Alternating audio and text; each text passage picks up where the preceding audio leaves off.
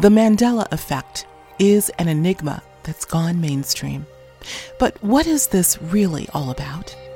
More and more people are remembering a different past, even though the history books beg to differ. Are we now witnessing the play-out of simultaneous realities and multiple timelines, or a sophisticated brain hacking mechanism that can steer our memories in whatever way it chooses? We discussed these big questions and more with frequent Higher Journeys guest and author of Reality Shifts, Cynthia Sue Larson.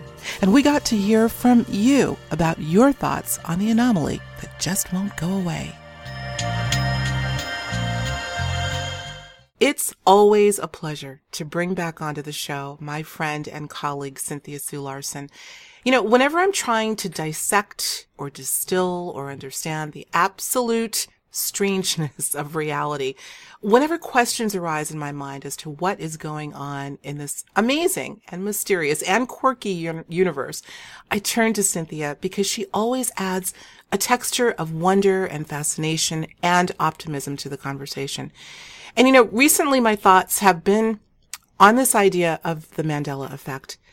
Now, at this point, I'm sure most of you out there have heard of the Mandela effect, or ME, or me, interestingly, as it appears, that it's no doubt gained enormous momentum. More people are asking the question, what happened to the past I remembered?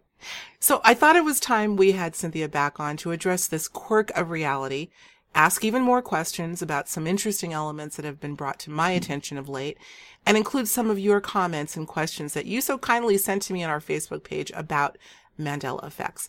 So without further ado, I welcome back Cynthia Sue Larson. Thanks so much for joining us today, Cynthia. Oh, it's such a pleasure to be here. Love the topic, of course. I know you do. Well, you know, I call you my go-to person on all things Mandela and reality shifts. So it's a pleasure having you. Well, you know, this is a topic that we have covered before. I think maybe a year or so ago. In fact, I think we've done a couple of shows with you on this subject. But since that time, many more questions have come up. And from what I can see, many more people are becoming aware of such a phenomenon, and they have plenty of questions as well. So I want to begin, if you would, Cynthia, about your journey, your entry into this area of inquiry, and what you have been referring to as reality shifts, and what got you started on this path. Yes, well, I've been investigating this, what I call the reality shift phenomenon, since the late 1990s, when I first started recognizing that things were appearing, disappearing, transforming, transporting. There were changes in the experience of time, and the best term I could come up with to describe it, to ask people what's going on. This is back in the ARPANET. It was really a little before the internet. It was back when universities were connected to one another. There were no color websites with graphics or anything, but I was still doing some research to try to find out on the ARPANET, is anything else like this being reported anywhere? And I didn't see any sign of it at that time. Later, I found out that there had been, in fact, a book written with a chapter called Reality Shifts in PMH Atwater's book, Future Memory. Yes. So independently, I came up with pretty much the same term, started a website, began collecting worldwide reports, because I had a feeling this was bigger than Berkeley. I was in Berkeley, California, sometimes lovingly called Berserkly by the locals.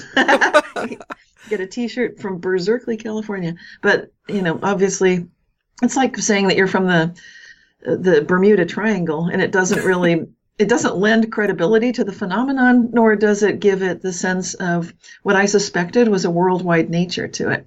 I had a feeling that when I was witnessing statues appearing or disappearing, large things like buildings, like a sundial sculpture that was about 20 feet high. These kinds of objects that there's no way they could just suddenly be there 1 minute and gone the next, or have never been there before and then suddenly they're there, as if they've always been there for decades. In the case of that Berkeley sundial at the Berkeley Marina. And so that's what drove me forward to risk my own reputation, basically, to step forward and say, this is happening. I believe it's a phenomenon that probably is related to, as I've been explicating over the decades I've been researching it, it looks to me like this, what we're witnessing, is quantum phenomena, things you expect at the quantum so-called level below the Planck scale, In other words, the field is very, very extremely tiny. Things like spooky action at a distance, superposition of states, teleportation, all that stuff. But I believe what we're seeing it at every level of reality. And that was the premise. As to why it happens, I've been entertaining lots of possible reasons for that over the last 20 years that I've been researching this and writing books about it, such as reality shifts, when consciousness changes the physical world. Right. You sure have. Well, I want to borrow a quote from you that I think is so apropos, and maybe have you elaborate on this. You've described what we're calling Mandela. I think we can safely say that Mandela effects, as they're known, and your reality shifts, we can use that term interchangeably. Yes. Yes. Okay, good enough. Because I do think it's a very similar observation. But you call this discontinuities on a macro scale. I've heard you say that, and I think it was maybe in our conversation, and I'd like to have you elaborate a bit on how that relates to a quantum model. When you say discontinuities on a macro scale, we're talking about, I'm assuming, some of the things that you talked about, of buildings appearing and disappearing. In fact, we're gonna share with the audience a little snippet that I heard of disappearing buildings, but also collective Mandela effects. Of course, the most famous of all, and how the name was coined, is from the alive again or dead again, I guess is how you could put it, of Nelson Mandela. The Berenstain Bears, the Snow White and the Mirror Mirror versus Magic Mirror, Mr. Rogers' Neighborhood theme song, etc.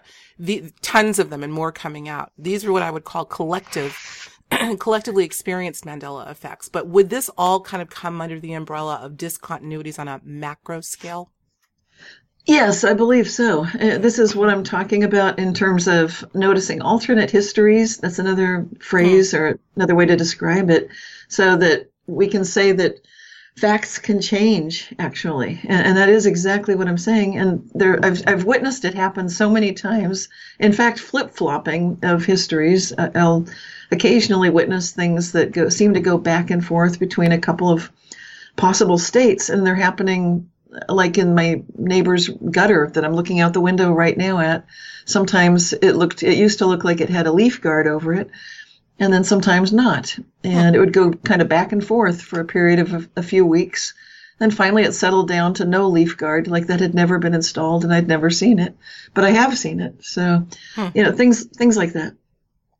You have so many examples in your book, Reality Shifts, and I want to make sure we have a link accompanying this interview so people can pick up a copy if they don't have it already, where you go into so many great examples. But I want to read a quote to you, Cynthia, a great quote I recently read in an article called Coping, Slipping Time and the Mandela Effect. And it's from the website urbansurvival.com. Hadn't been familiar with that website until recently, but it simply says, quote, "This Mandela effect has some very interesting implications for quantum physics as much as psychology, because there is some evidence that the world, quote, splits and goes off in several directions at once, end quote. After doing so, it will, quote, rejoin itself periodically, end quote." Is this an oversimplified explanation of what we're seeing here, or would this be one way to distill what's happening? Well, it's like any kind of natural biological observation, like a naturalist who's out in the wild watching birds or other kinds of animals. That's kind of like where we're at when we observe Mandela effects. When you're experiencing it, then you're suddenly finding yourself in this surprising position of noticing something that doesn't seem like it fits what you were expecting. And it happens unexpectedly. It's not like a laboratory setting where you designed your own experiment and you're now going to have, very controlled facility with controlled variables. It's nothing like that. You're out in your regular daily life and then something bizarre happens. There's no, and I think, I don't know this urban survival website you speak of, but when they talk about the world splitting and then going off and then sometimes rejoining itself, it sure can feel that way for the experiencer. Mm-hmm. So I think that's certainly a fair way to describe it. And I've been collecting these firsthand reports from people. Sometimes they'll attribute these things to fairies, elves, angels, dead loved ones, ETs, all sorts of things. Sometimes they don't try to attribute it to anything and just marvel at the bizarreness of the experience. I think I'm in that camp, frankly, because I think we'll be just grasping at straws to try to figure out what's going on. I just happen to think the mystery is fascinating.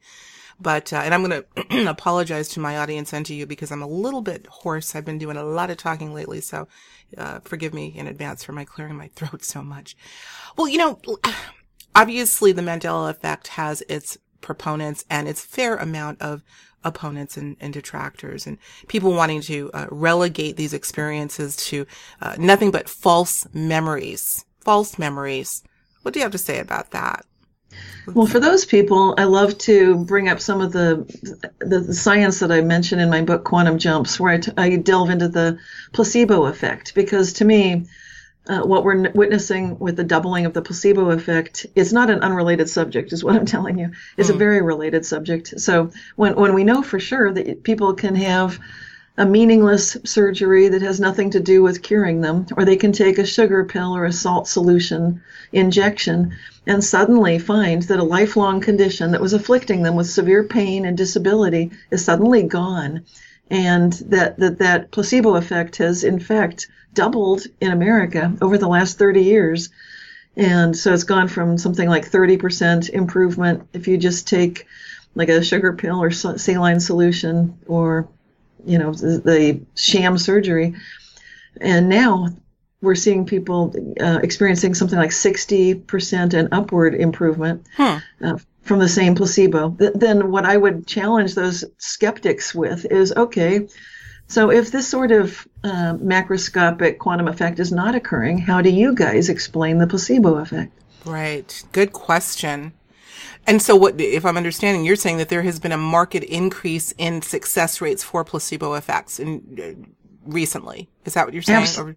Absolutely. Yes. And it more so for people who have some kind of faith, actually, which is indicative of how to benefit more positively from this reality shift Mandela effect phenomenon.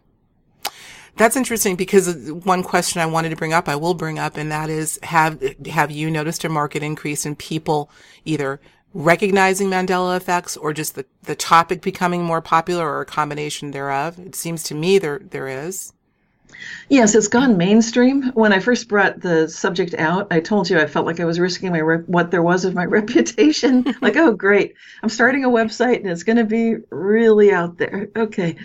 But I felt like I needed to do that because to me, it was something that no one was talking about. And if I doubted for a minute that it was happening, I'd get even more spectacular experiences with it. And so I knew, at least on a personal level, it's time to share my experience. And I didn't want to be the only one, and I wanted all of us to come together. I know there's strength in numbers. And what we're seeing, remember, that was in the late 90s, right at the beginning of the internet.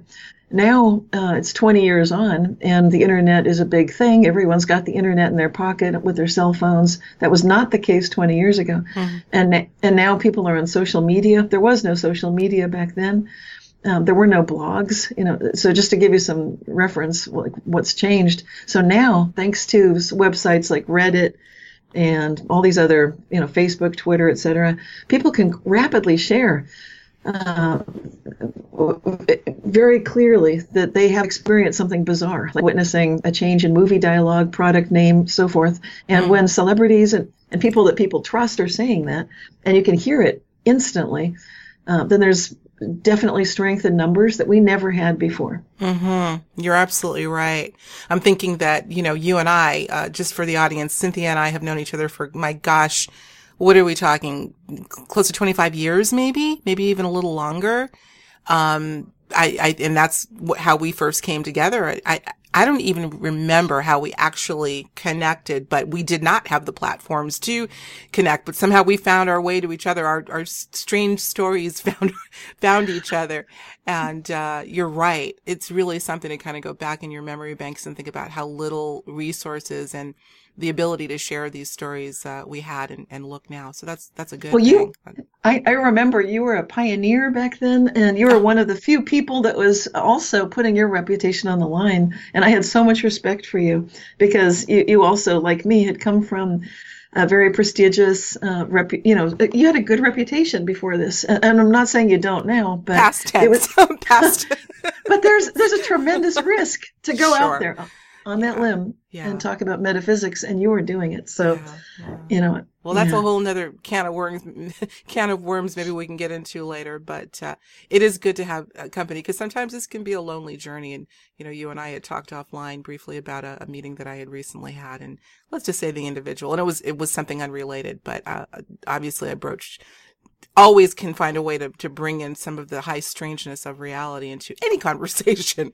And it was just so interesting, her reaction. And I thought, my gosh, either I'm the luckiest person in the world or the loneliest, but either way, I'm happy I'm here. So, oh boy. Well, listen, there's so much I want to get to. And for everyone that's listening that sent in your wonderful weigh in, your comments and your questions about, in response to my request to get into the subject of Mandela effects, hold tight, because we're going to get to that on the back end of the show. I want to read verbatim some of the things that you sent in to me, but we got a bit to get through first. Cynthia, I want to touch on the possible interference. I'm going to call this the interference of human perception. Now, as controversial and conspiratorial as this may sound, I think it would be fair to bring this into the conversation. So I want to get into that a little bit. Many are talking about how things like quantum computing and ELF waves, that's extremely low frequency, and other, what I'd call exotic technologies, are being used to possibly manipulate our own consciousness and at a minimum our own brains. With this increased push toward AI, artificial intelligence, I would say all possibilities are on the table, including this idea that we are being messed with, including possibly our memories. What are your thoughts on that? Well, it's obviously anything's possible in these realms. And as you and I were talking offline before we started, I mentioned I just wrote a paper and gave it at a conference for Foundations of Mind that was honoring Henry Stapp. And I was sharing some of the ideas. This is physicist Henry Stapp, who writes very clearly and cogently about the idea that when we ask a question, the thought itself is actually the thinker, and when a question is asked of nature answers.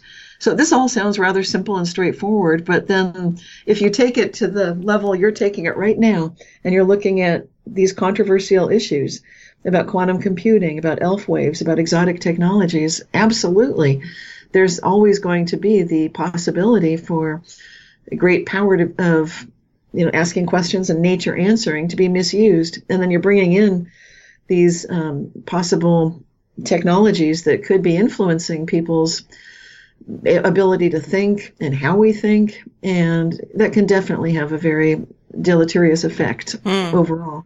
Yeah, interesting. Well, this is something obviously I don't know that any of us can really get to the heart of and know the truth about unless we're unfortunately involved in them in some way. But I just think, there have been so many conversations of late happening, particularly in the alternative community, with regard to the deleterious effects of AI. And look, it's no secret. They are pushing, using it by its name, AI, artificial intelligence, as, like it or not, this is where we're going. And so implicit in that, who knows how it's being used experimentally on us.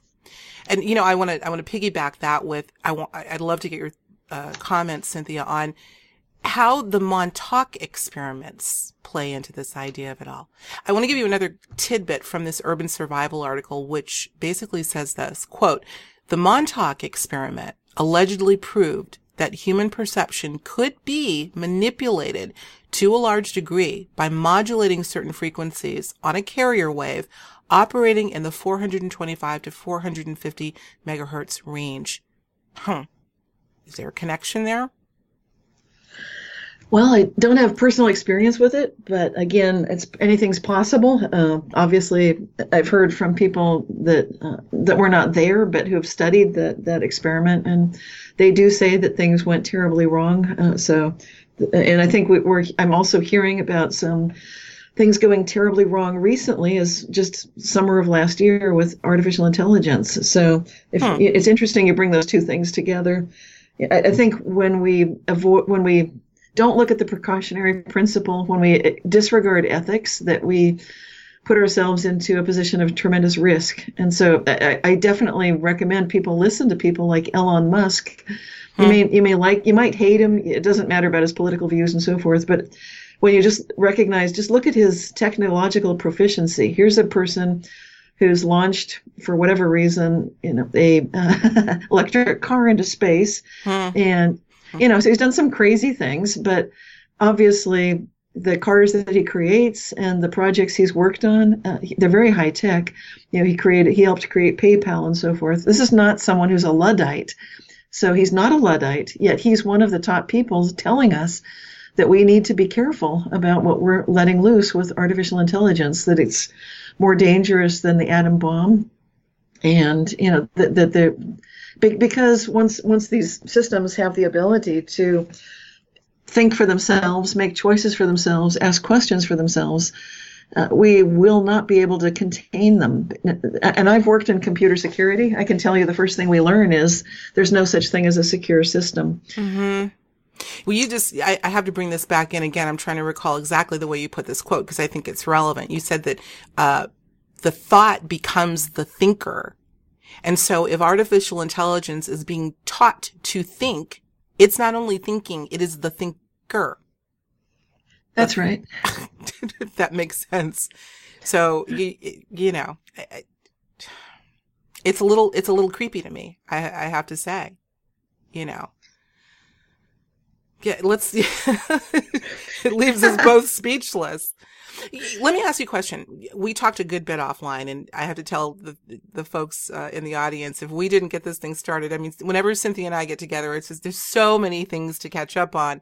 We were just going on and on and on. And she had some really neat things that she shared with me. Would you be willing to share, and I'll kind of put you on the spot. This is public. I mean, this isn't a book that you said you read, you're reading now, that was published back in the 40s. That spoke about technology within the context of ethics or lack thereof. Can you share that with us? Yes, I'm because I'm working currently on it's a Festschrift for Henry Stapp. He's turning 90, so a lot of us are gathering together to share our different philosophies and viewpoints on reality, quantum physics, and what the nature of ontological reality is based on what we've learned from quantum mechanics.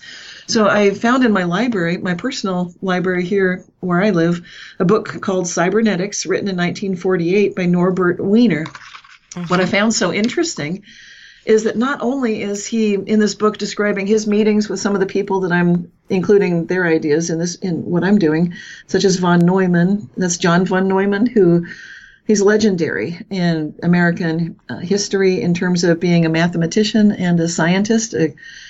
He's one of the people who Henry Stapp references with his view of how to, basically conceptualize the two-step process that we have between creating our free will questions that we pose to nature and then how nature responds.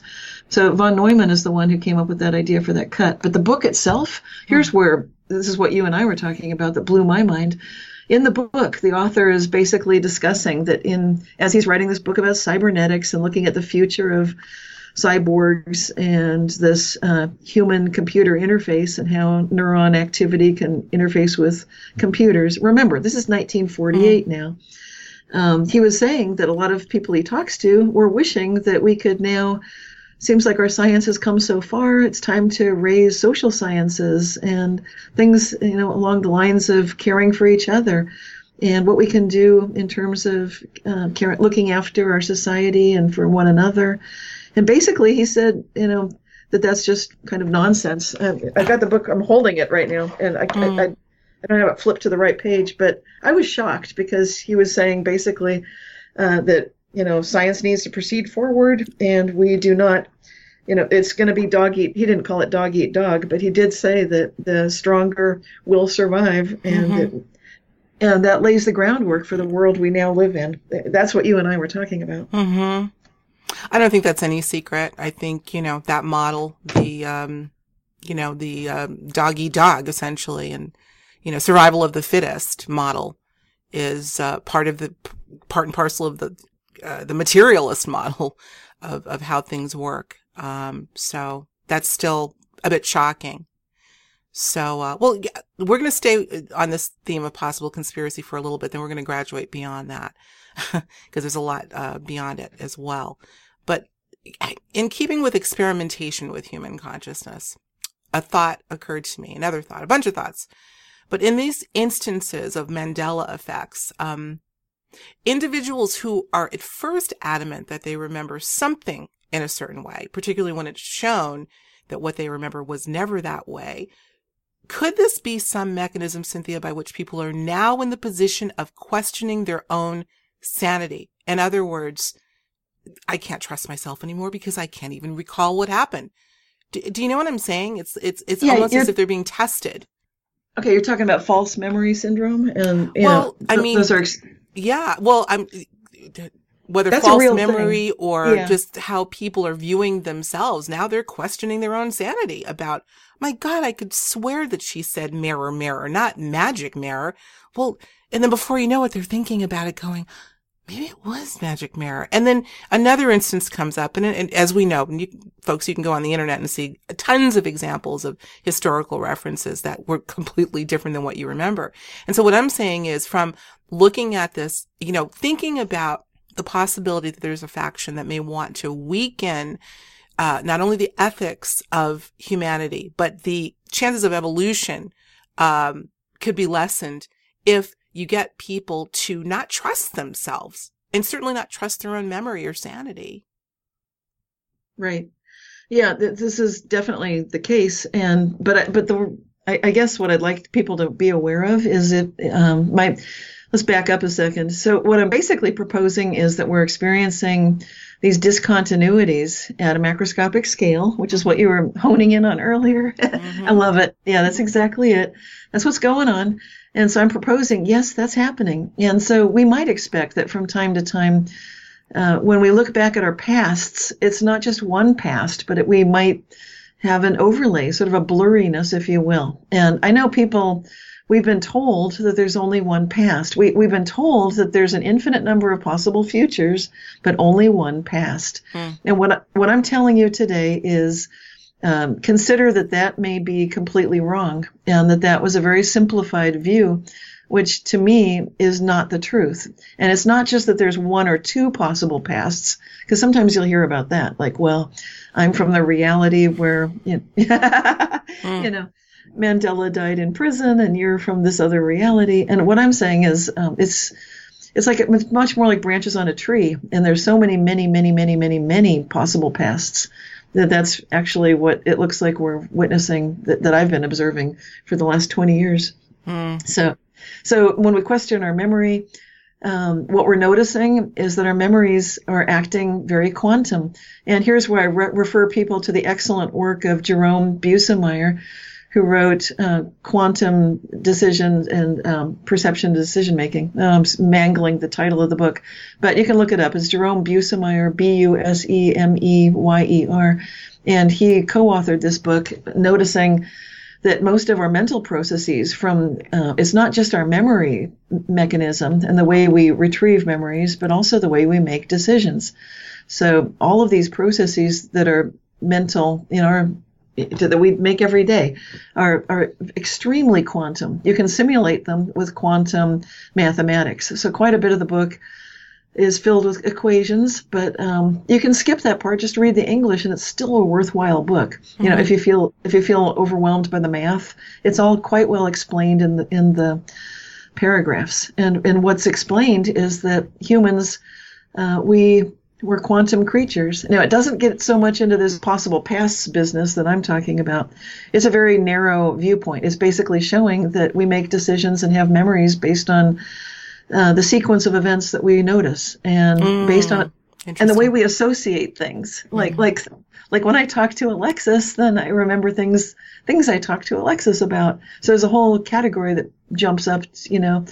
It's kind of like if you have a mind map or something, and that's how we think, and that's how quantum computers also operate. Mm-hmm.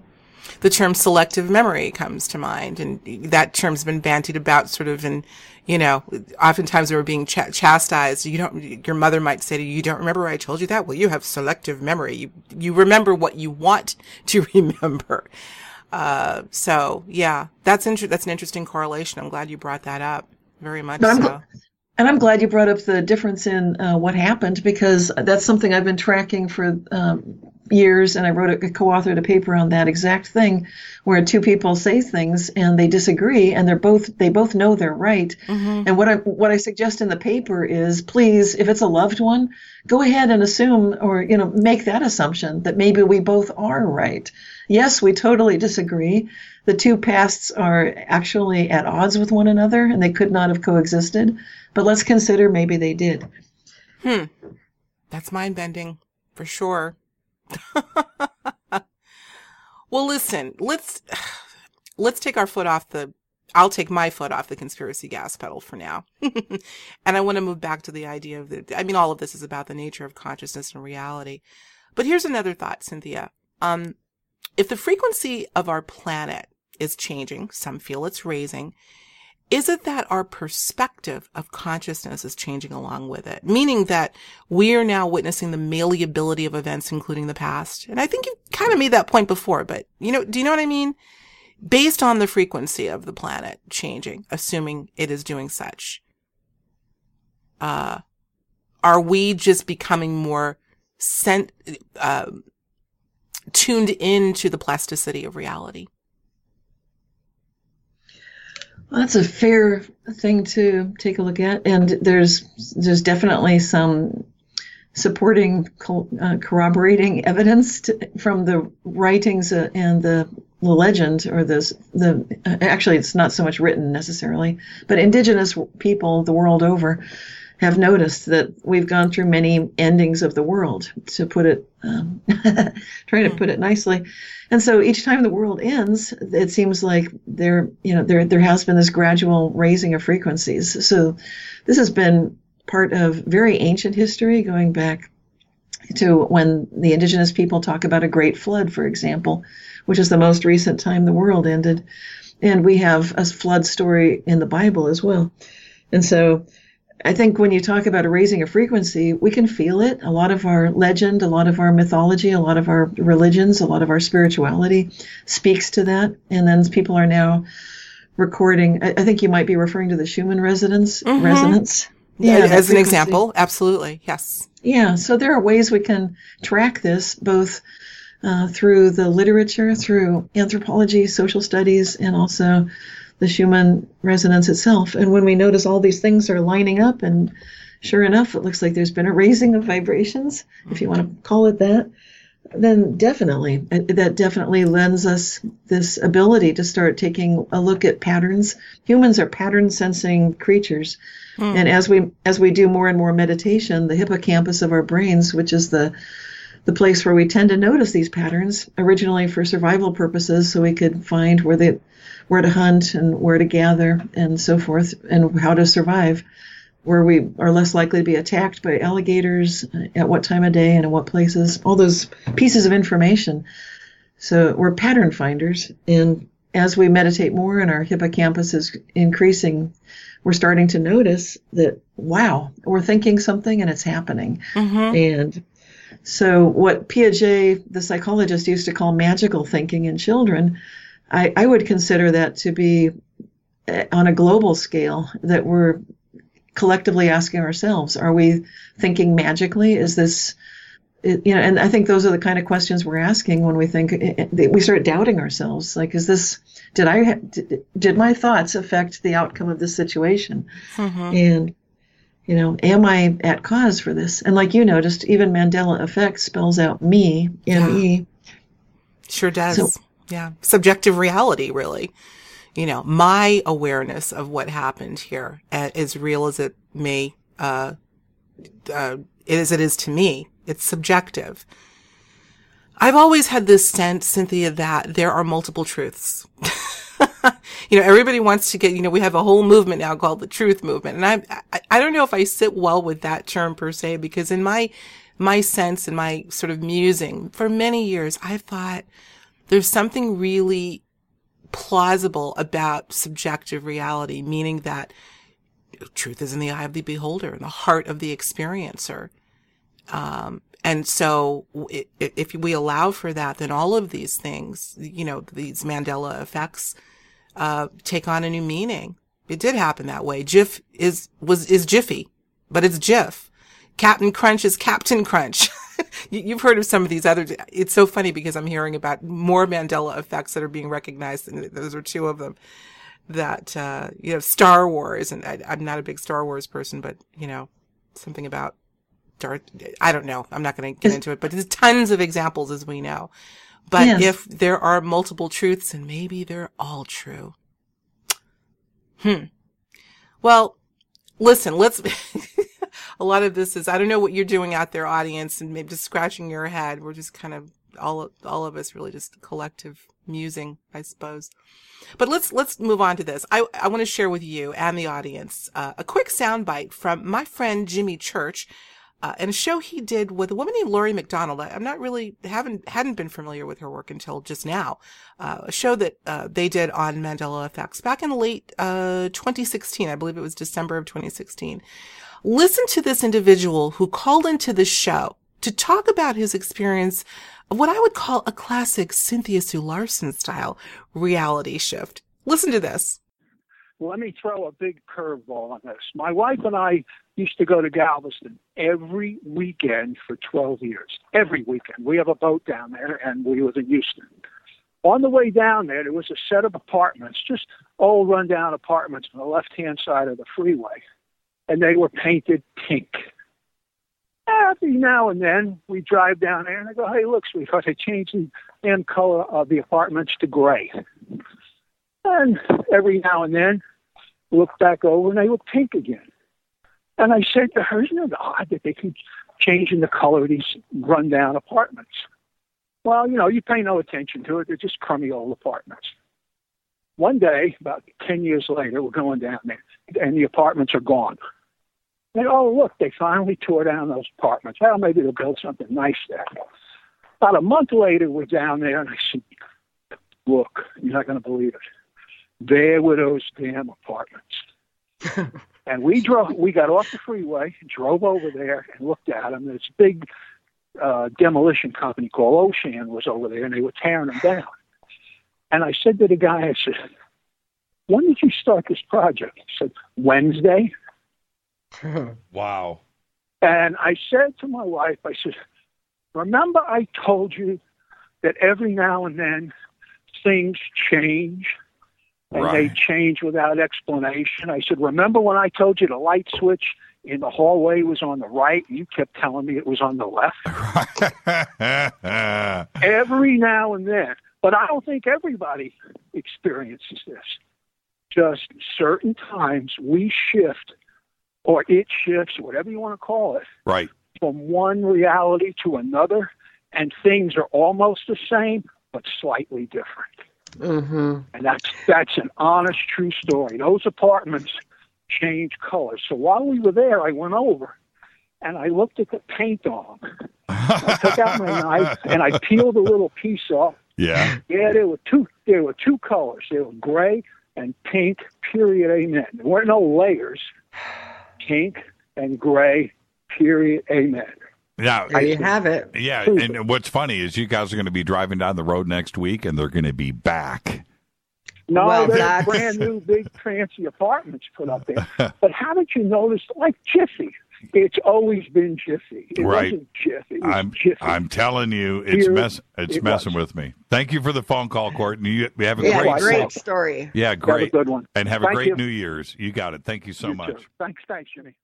What a story. Okay, Cynthia, Ms. Reality Shifts, your thoughts on this amazing story of the disappearing apartment buildings? Well, this is totally a classic. You're right. It totally fits with the stories that I've been collecting for the last 20 years and have been noticing myself since 1994. Basically, this is the sort of thing where, you know what I love about the story? He's first noticing these rundown, crummy apartments is just on the left side of the freeway. They're pink, they're gray, they go back and forth. And then they're gone. It's like, oh, good. That's like 10 years down the road. It's like, okay, finally they got rid of those things. And then a month later, they're back. Okay. So this is where you can no longer say there's just some small confusion on his part. I love this example because, unless you think that he is just off his rocker, because he does later admit he's seen a light switch be on one side or the other on the wall or what have you. Right. But I would actually say this is a classic reality shift story, because not only does he have a very clear recollection of what happened, but it's not just him; it's also his wife. That's right. Yes. The assumption, I understand from the way he's telling it that Courtney's wife as well had experienced exactly the same thing on the road to Galveston. That they're both noticing all of this. And they were together when they got off the freeway to question the demolition company. Like, when did you start this whole project? And then they say Wednesday. But obviously a month earlier, it's like this is crazy. Like, the apartments had been gone. So they can't be torn down twice. Nobody in their right mind is going to tear apartments down twice. That doesn't happen. And then the paint colors, good heavens. It's just the whole thing. Right. Well, so it was a two-part. I didn't know he was first he was talking about just the shifting of the color. First it's pink, then it's gray, then it's gone. Now it's back. Now it's, what do you say? Now you want to talk about the discontinuity of macro scale. It doesn't get any more macro than that. Yeah, what I tend to notice is things that don't matter too much. Like who's really going to care about a group of crummy apartments on the side of the freeway as you go flying by to Galveston? You happen to notice it. It's kind of a landmark, but it's not relevant in one's daily life. So those are the kind of things that I've been witnessing myself and others that have been changing. And, like the first ones that I was noticing is I'd be reading a book to my daughter that she loved. She'd read the same book every night. It was Billy Goat's Gruff. And, at some point the troll gets tossed over the bridge. And every time we got to that page, I thought, too bad the troll is such a speck in the distance. That's the troll's big moment. And, and then one day I turned the page and the troll filled the whole page. Oh my gosh. I was speechless. And my daughter said, "What's that? Why did that change, Mommy?" And we have not. Wow. Yeah, that's the same book.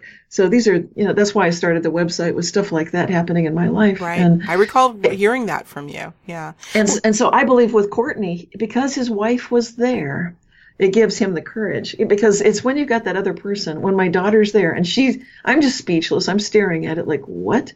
And then my daughter asks the question, "Mommy, why is the troll so big?" Okay, so it's not just me. You guys are going to have to go into the witness protection program. This is some serious stuff here. Well, something just occurred to me, Cynthia. This is great, but this whole idea of when we're talking about concrete and steel and glass, blinking out is what I would call it. You know what comes to mind? Have you ever read the book Stalking the Wild Pendulum by Itzhak Bentov, I believe? Love it. Love it. Oh my gosh.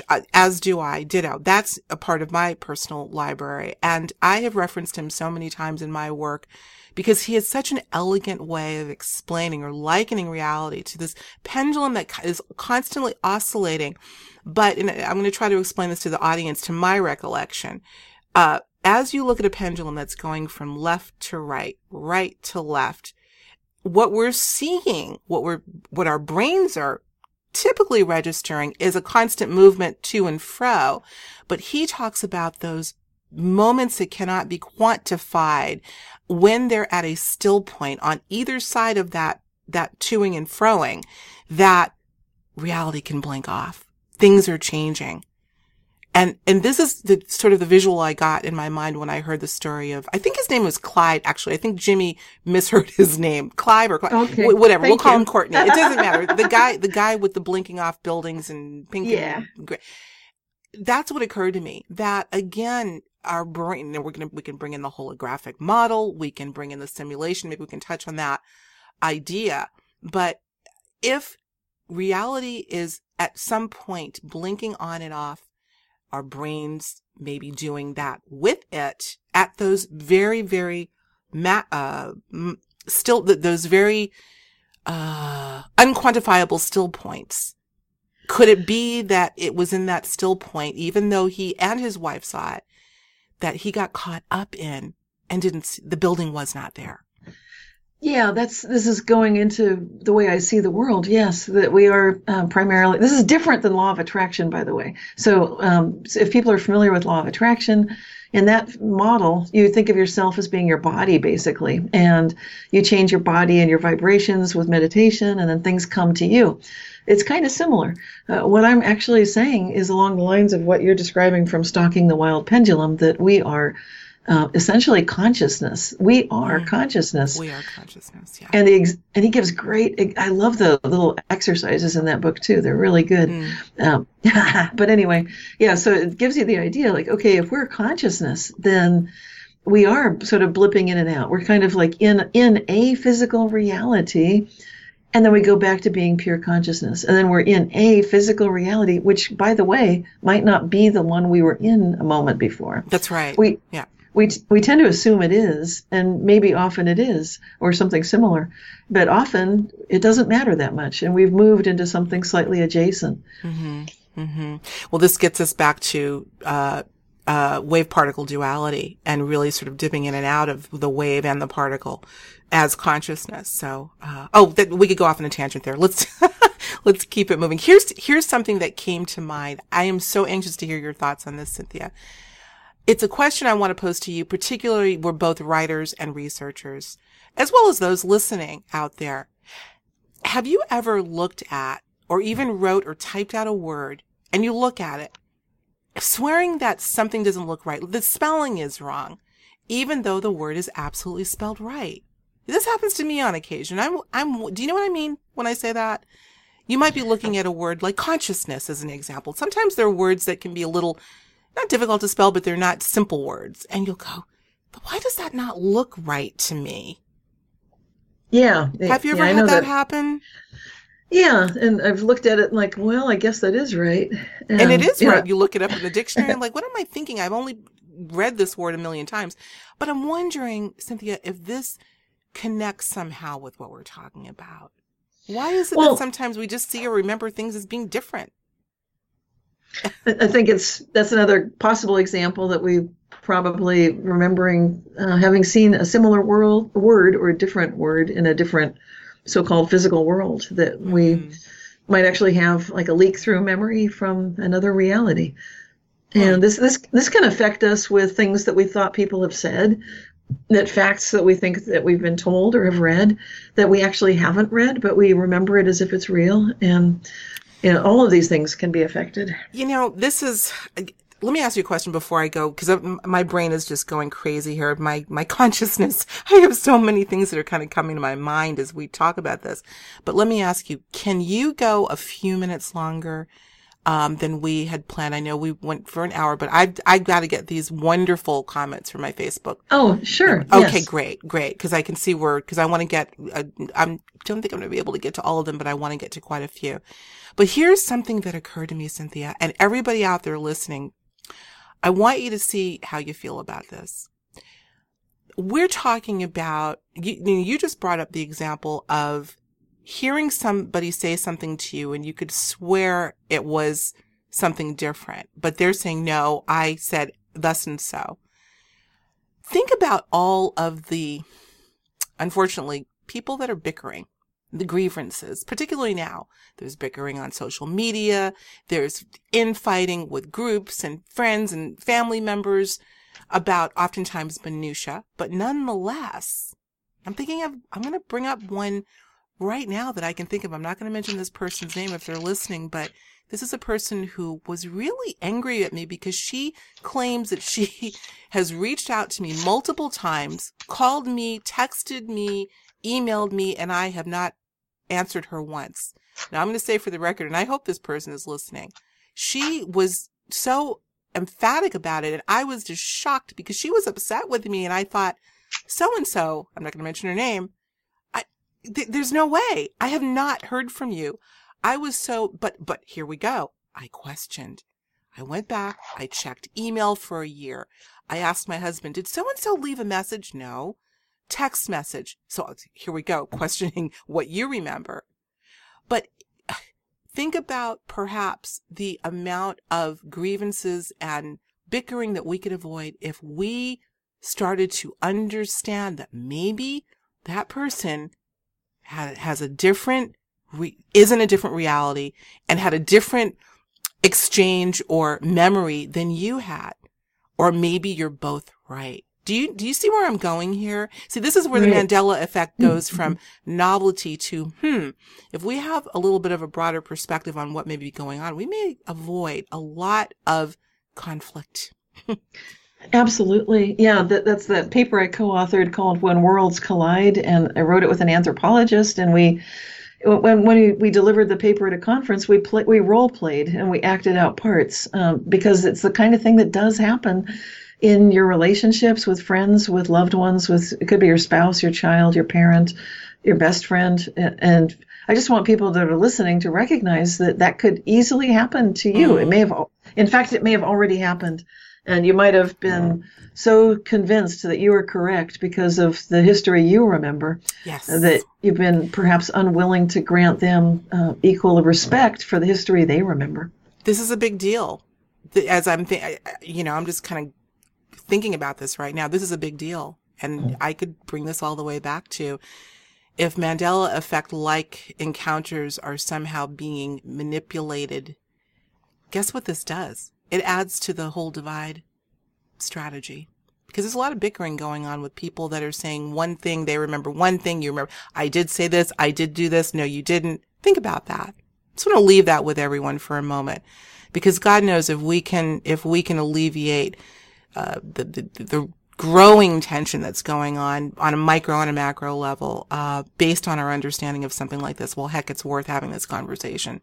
So I just wanted to bring that up. Okay. Now it's time to get to some of the excellent comments from our audience. Are you ready, Cynthia? And I hope they're all hanging out.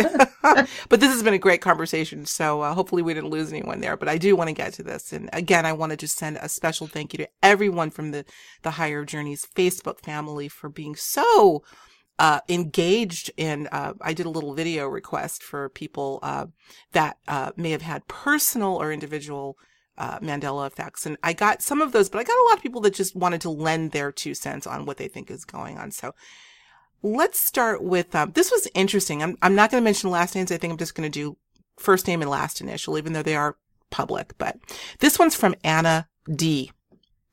She says, I haven't had a personal Mandela effect yet, but I am thinking, this is what she says, I am thinking that we might be dealing with 2 distinct groups of people. Group A is native to this timeline, and Group B woke up one morning and found themselves here. She says 2012 may be the time of the switch. It's freaky because Group B is having a hard time relating to this timeline. Group B people have an interest in ascension and spirituality, which leads me to believe that Group B was switched for an obvious reason. She says, just throwing that out. That's what she had to say. What do you have to say, Cynthia? Well, I've been researching this phenomenon that started for me. I noticed it, of course, in 1994, but then when I paid more attention, I recognized I'd been witnessing it all my life and that I'd been seeing things changing. But when I was a child, I didn't have words for it or anything. It took a long time for me to put it together. So what I love about what Anna asks is that I love her observation that it tends to be these spiritual people that are talking about the Mandela effect. I've heard from some that say that these are more empathic people, that they're a little bit more tuned in. I would agree that the more you pay attention, the more you're going to notice reality shifts. Absolutely. This is not something, it doesn't go the other way. It's like the more you look, the more you'll find it. So, and then as far as 2 distinct groups, I haven't really felt like, I know there's a human tendency. We want to think that way. We're coming out of Boolean logic. We've always, in the West, we've believed in true, false, black, white, all that. We're moving into quantum. Quantum is not Boolean. It is a totally different logic. And so you don't need either or.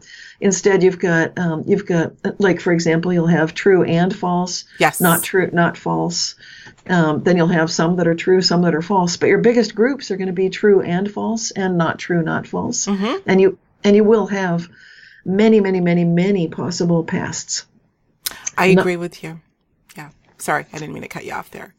I think you're absolutely right. And where I do kind of understand what Anna's saying, that there could be some people that have a proclivity toward noticing more Mandela effects. But I also, to piggyback what you're saying, Cynthia, I agree that we're in this state of, the bifurcation or separation of reality is one that we've lived by, the polarity, if you will, for so long. But now we're sort of seeing this melding or blurring of reality, which may actually, partially explain the, Mandela, the effects that we're seeing, that it is somewhat of a blur. There was no actual distinct, way anything was said or done or read, that all things are on the table, not this or that, but this and that is what I always say. So, okay. And going back to what Henry Stapp's observations are about his belief in the thought is the thinker, and the blurry part of that is who is the thinker. And what's happening with our social media is that we're becoming much more of a global mind.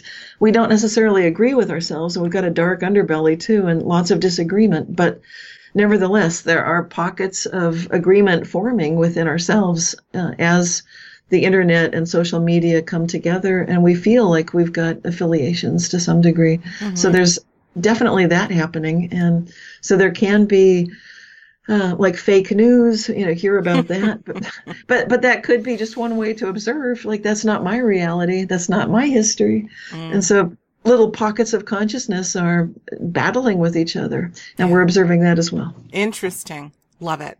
Okay, that's great. Okay, here's a comment, actually a couple of comments from Millie G. She says, I don't believe in the Mandela effect. False memories are easily formed by individuals and by groups, ideas/memories, as units of energy. It could easily be passed around in society. I'm open to being convinced, but I've just never seen any convincing evidence, nor have I experienced this myself. But then she comes back and leaves another comment. On the other hand, if reality is really a holograph, or hologram, I guess you would say, there could easily be glitches occurring on a regular basis. And then I say, well, let's talk about that. The idea that we may be living in a holographic universe, and also the idea of a simulated universe. So here we go with that. And thanks, Millie, by the way, for coming back and having an afterthought. Yeah, love it. And false memory is a real thing. But what people tend to do is they'll just stop right there. They say, oh, false memories happen, therefore can't be reality shifts. And what I would say is false memories happen. Therefore, let's consider the possibility that we're witnessing a mechanism in the way that we store our memories, that we're moving between realities. So it's not so much that because false memories happen and can be inculcated in a person, and because, like I said earlier, the placebo effect happens, then you could just as easily flip it around and say that could be part of explanation for why we believe this is actually happening. Mm-hmm. But then I like, what I love about what Millie's pointing out, she's just so honest and so forthright. I haven't had these experiences happen to me. And I think, and until, my goodness, if I hadn't had these things happen to me, I would really have a skeptical raised eyebrow at this whole thing and just say, what are you guys talking about? Because it just sounds crazy. So I know that. Yeah. Well, okay. Well, that is great. And again, I'm happy that Millie, was very forthright but then came back and said, but, let's talk about the whole holographic universe. And this is probably too big of a subject to tuck in the back end of the show.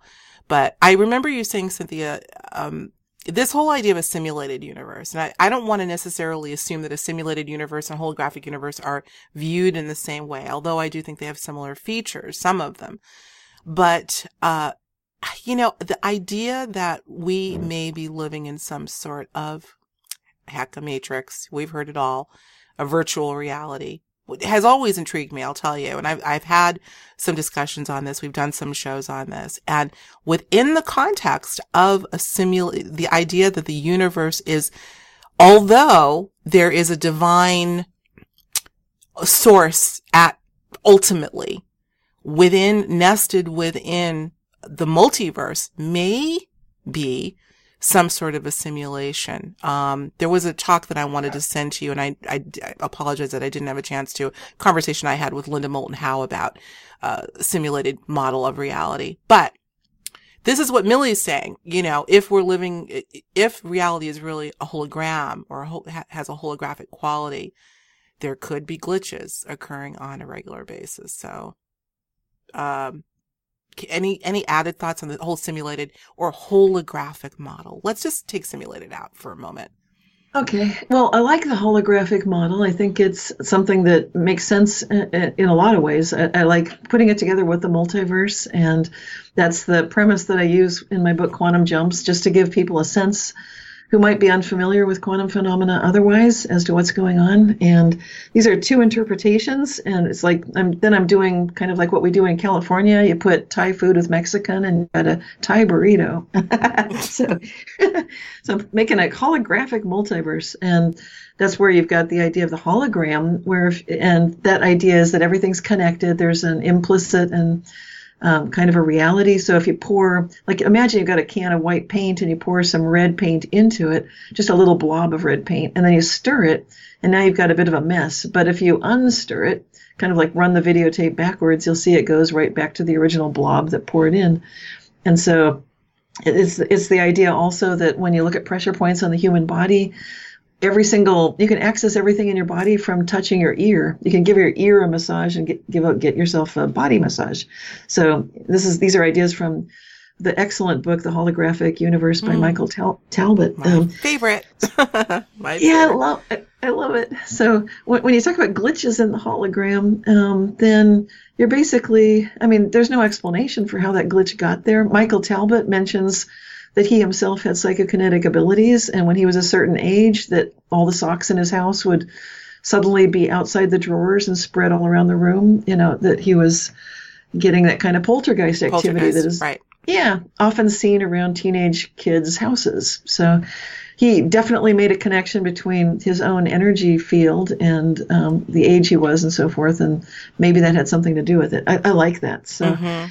Yeah, he gave lots of great examples of, I remember he talked about waking up with dried spaghetti noodles on his chest or something and didn't know how they got there. All sorts of poltergeist effects that he and his family experienced growing up. So when he was that certain age, and I think the energy level definitely matters when you've got high energy going on, because you're with people or they're in love or it's a child of that, just going through puberty kind of age.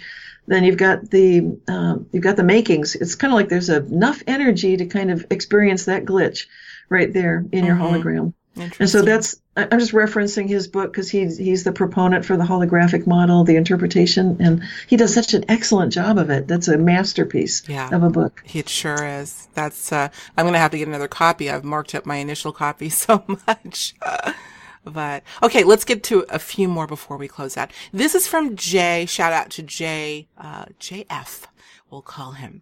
He says, I'm having this inclination.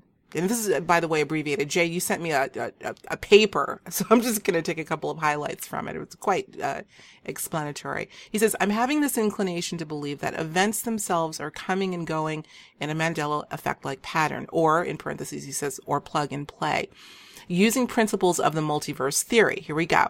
Example would be things we see prevalent in our lives year to year that never bleed into the next year, but more noticeably in the news, e.g., sudden disappearance of Zika virus in 2016 after the sudden onslaught that summer, Ebola in 2014-ish, the talk of imminent collapse of the economy due for fall of 2016 that suddenly fell away. Now, I know a lot of stuff can be seen as media controlling the narrative, but something is telling me that there is more to the story than just media. It feels multidimensional to me when I look back at these things, as if different reality experiences are bleeding through and then falling away mechanically. Okay. Well, I like the observation, And, it sounds like he's also, when he says that word mechanically, it makes me wonder, you read the whole email or the message, but I don't know if he's going with, again, this idea of the simulated universe model. Is that where he means? Not necessarily. He didn't, I got pretty much I've just read the gist of his message. I think he gave some more examples of certain events that were in the news that just sort of were big and then fell away. And then he's implying that, there are a lot of people in the alt media that believe that, a lot of these headlines are BS to begin with, or at least to a greater degree. But he feels that, that we're experiencing, and I don't know if you would classify this as a classic Mandela effect or just a shifting and ebbing and flowing of reality and things just sort of blinking on and off, Yeah, I consider it quintessential reality shifts. So it's right in the essence of what we're talking about. When I talked about discontinuities in the macroscopic scale, then we also witness things like you can look at the fossil record and see that we've had really bizarre jumps of evolution that people want to find that nice, smooth, continuous evolutionary trail. Instead, they find bizarre jumps where 1 minute you've got a creature that's swimming and suddenly it's on land and it's got legs now. And oh, look, now it's got wings, or whatever. So some of the missing pieces are not there. The reason I'm going to the fossil record is you can see the same thing with the birth of our solar system and the existence of our Earth and the fact that we've not been completely wiped out by an asteroid hitting us, that something did strike the planet. We got our moon from it, but we weren't completely destroyed. Not only that, you can go back farther in time. What I'm trying to tell you is it goes weirder than the Zika virus. It's weirder than Ebola. It's weirder than the collapse of the 2016 economy. It is so freaking weird that it's off the charts weird that we're here at all. It's the probability of our being able to have survived all the stuff we've survived it's ridiculously unlikely. It's much more likely that we would not exist at all. Wow. And so this then fits with some of the theorists who are along the lines of the philosopher Leibniz, and there's the modern philosopher who wrote the book Axiogenesis, which I love, which takes the Leibniz ideas and brings them forward. And then we've got the ideas of Robert Lanza, who talks about biocentrism and the fact that it could be that just because we're here, everything's working out for us to exist. And what I'm saying is that completely fits this multiple possible pasts model where we dodge all the bullets because we're able to. And then you can say, like, okay, well, we haven't dodged all the bullets, Cynthia. My life sucks and, bad things are happening to my friends. Okay, I'm not disagreeing with that. What I'm saying is on a big scale, that it's kind of off the charts, impossible, actually, that we're here at all. It's ridiculously unlikely. Wow. So something is going on. And we have something to do with it. So that's great. We'll leave that there. Here's another one. Timothy Mark Robinson. And I'm going to read Timothy, and then we're going to go to Ramsey, and then we're going to wrap it up from there. But Timothy says, I just read his whole name. Sorry. Timothy Mark R. And by the way, you guys can go to the Facebook page and read these for yourself, everyone. So he says, when I was in college, I came home to, this is a personal ME is what I'm calling this. I came home to visit my family when I was in college. My sister and I used my mother's car to see a friend perform by the beach. Intuition told me not to drink that night, so I didn't. On our way back, we got pulled over. Having nothing to fear, I spoke respectfully and eloquently to the officer. The cop gave me a ticket for an expired inspection. I told him it was my mother's car. He was nice enough and still gave me a ticket. However, as we drove on the dark roads the rest of the way home, the ticket went missing. We got home and looked all over for it in the car. I got my mother's car inspected a few days later. A week or so later, I worriedly returned home and went to the DMV to pay for the ticket. They could not find anything on file. There was no ticket for my mom's plates, my name or my mother's name. I was perplexed and asked my sister, did we even get a ticket? Was it all a dream? She said, nope. She remembered the events as exactly I did. So he wants to know, was this a time slip perhaps, or a parallel timeline where the cop entered from a reality where I was supposed to get a ticket, or worse, a DUI? Or maybe we entered another universe where we were never given a ticket, but our memory of the event survives. Ever so often this incident comes up as we are still dumbfounded. Yeah, this is another classic reality shifts experience. And again, notice, thank goodness there was another witness, because otherwise we would never hear these stories. Then what happens if it's just one person noticing is they just assume I was really confused. I must have had too much to drink. It's when you've got the other witness, the sister in the car, who says, nope, you're remembering it exactly. We got a ticket. We got pulled over. Then like, okay, so this wasn't some hallucination or a weird dream or something. But yeah, as far as what's going on, again, it looks like for whatever, and I don't know whether we're in the holographic multiverse, whether it's we don't know for sure whether it's a hologram, whether it's the multiverse, or whether it's basically just this whole selection process. I tend to currently be siding with our personal involvement, that we do have free will, that we're actually choosing what's going on, both individually with each other and on larger and larger scales. So, socially, basically, that we're changing the outcome of history. But because we are consciousness, then remember, it's not law of attraction. We're not the physical body. You are the consciousness. You are jumping literally between worlds. Mm-hmm. So they were in a reality where they got the ticket, and then they're jumping to a reality where there is no ticket. The DMV has no record of it. So that was good. They got the car inspected, but there was no ticket to be paid because that no longer happened. But they do remember it. Yeah, you get the memory. It's kind of like take only photographs, leave only footprints. But in this case, that's what they say about traveling and being a good traveler. But when you travel through realities, all you get are your memories. Mm-hmm. You don't even get the photographs. Wow. Well, this is a question I had planned to ask and was going to drop it, but you know what? I think I'm going to bring this back in, and that because I bet there's some people in the audience, and this is the response I had when I read this. I'm like, is there any way we can self-initiate alternate memories? Meaning, can we change the past? And I'm laughing, but that's certainly a subject that has been broached, not the least of which by Lynn McTaggart in The Field and beyond. Because if we can undo a ticket or more, I have a feeling there are a lot of people out there that would want to give that a try. That's one of the, yeah. I'm going to make a deal with you, Cynthia, excuse me, because we are running out of time. Can you chew on that question? And because here's the question I will pose to you, but maybe we can have you, think about it and maybe give our audience a little, not advice, but a little suggestion. My question is there any way we might be able to experiment on a micro level with small things in changing the past or altering something a memory that we had that we really, really, really believe happened and changing it? In other words, can we consciously initiate this? Now, I don't want you to answer that question, but if you're willing to take me on, I would love to revisit this and maybe have you write something, or, maybe we'll add a little addendum to this after the fact. Yeah. Is that a deal? Yeah.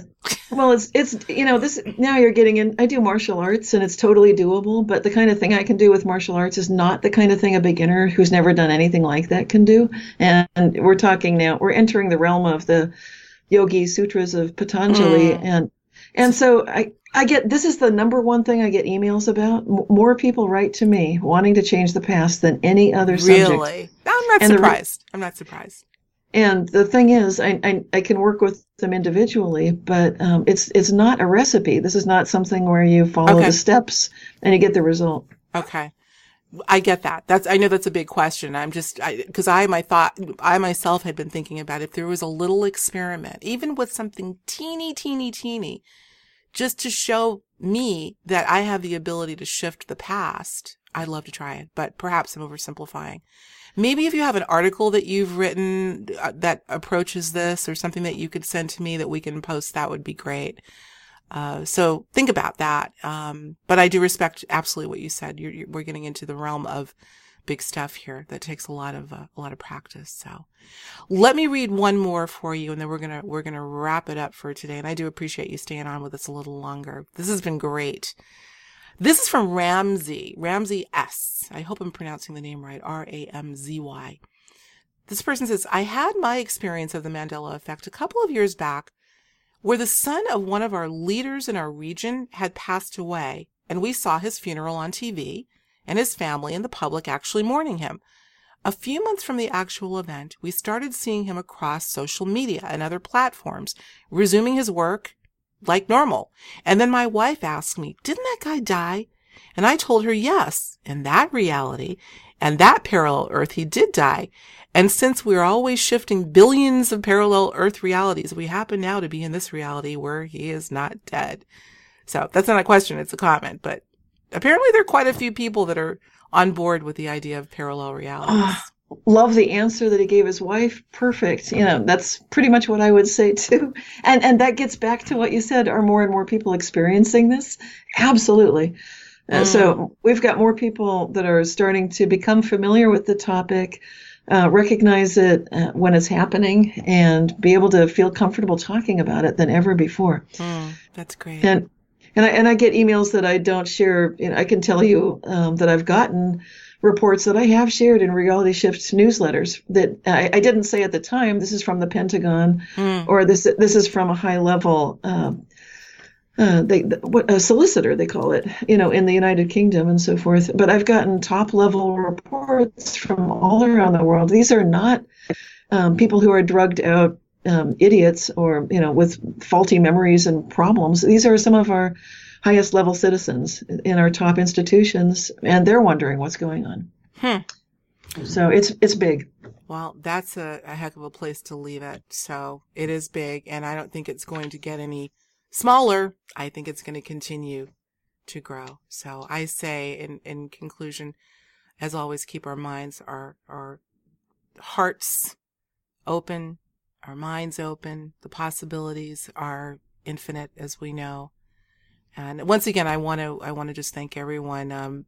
We had an overwhelming response to my request for people to send us their own Mandela effect experiences and comments on the subject. And I apologize if I wasn't able to read everyone's comments, but I do thank all of you so much for weighing in. So, Miss Cynthia Sue Larson, what can I say? Well, I'll tell you what I'm going to say. I want everyone to go to realityshifters.com right now because it's chock full of stories, and you've heard some of Cynthia's amazing philosophy and science and research, arduous research, and that she's put into this subject and others. So please go to realityshifters.com to learn more about her work if you haven't already. And I would recommend everyone picking up a copy of the book Reality Shifts. I'm going to read this from memory. When Consciousness Changes the Physical World. Is that the subtitle? That's right. All right. I got it. Go get it because it's good. I got it in my library, and it's also marked up with copious notes. So I think you should definitely go grab a copy. Any closing thoughts, Cindy? Just keep asking, how good can it get? I knew you were going to say that. No matter what's happening. No matter what's happening, how good can it get? Well, it's been pretty damn good for me today, because Cynthia's been on the show. Thank you so much, my friend. I appreciate you as always. Oh, thank you so much. All right. Take care, everyone. We'll talk to you real soon. Maybe we'll never know for sure what's causing these quirks of reality to show up in our day-to-day lives. But one thing's for sure, reality is much stranger than we could ever imagine. Let's keep asking questions, remain open and discerning.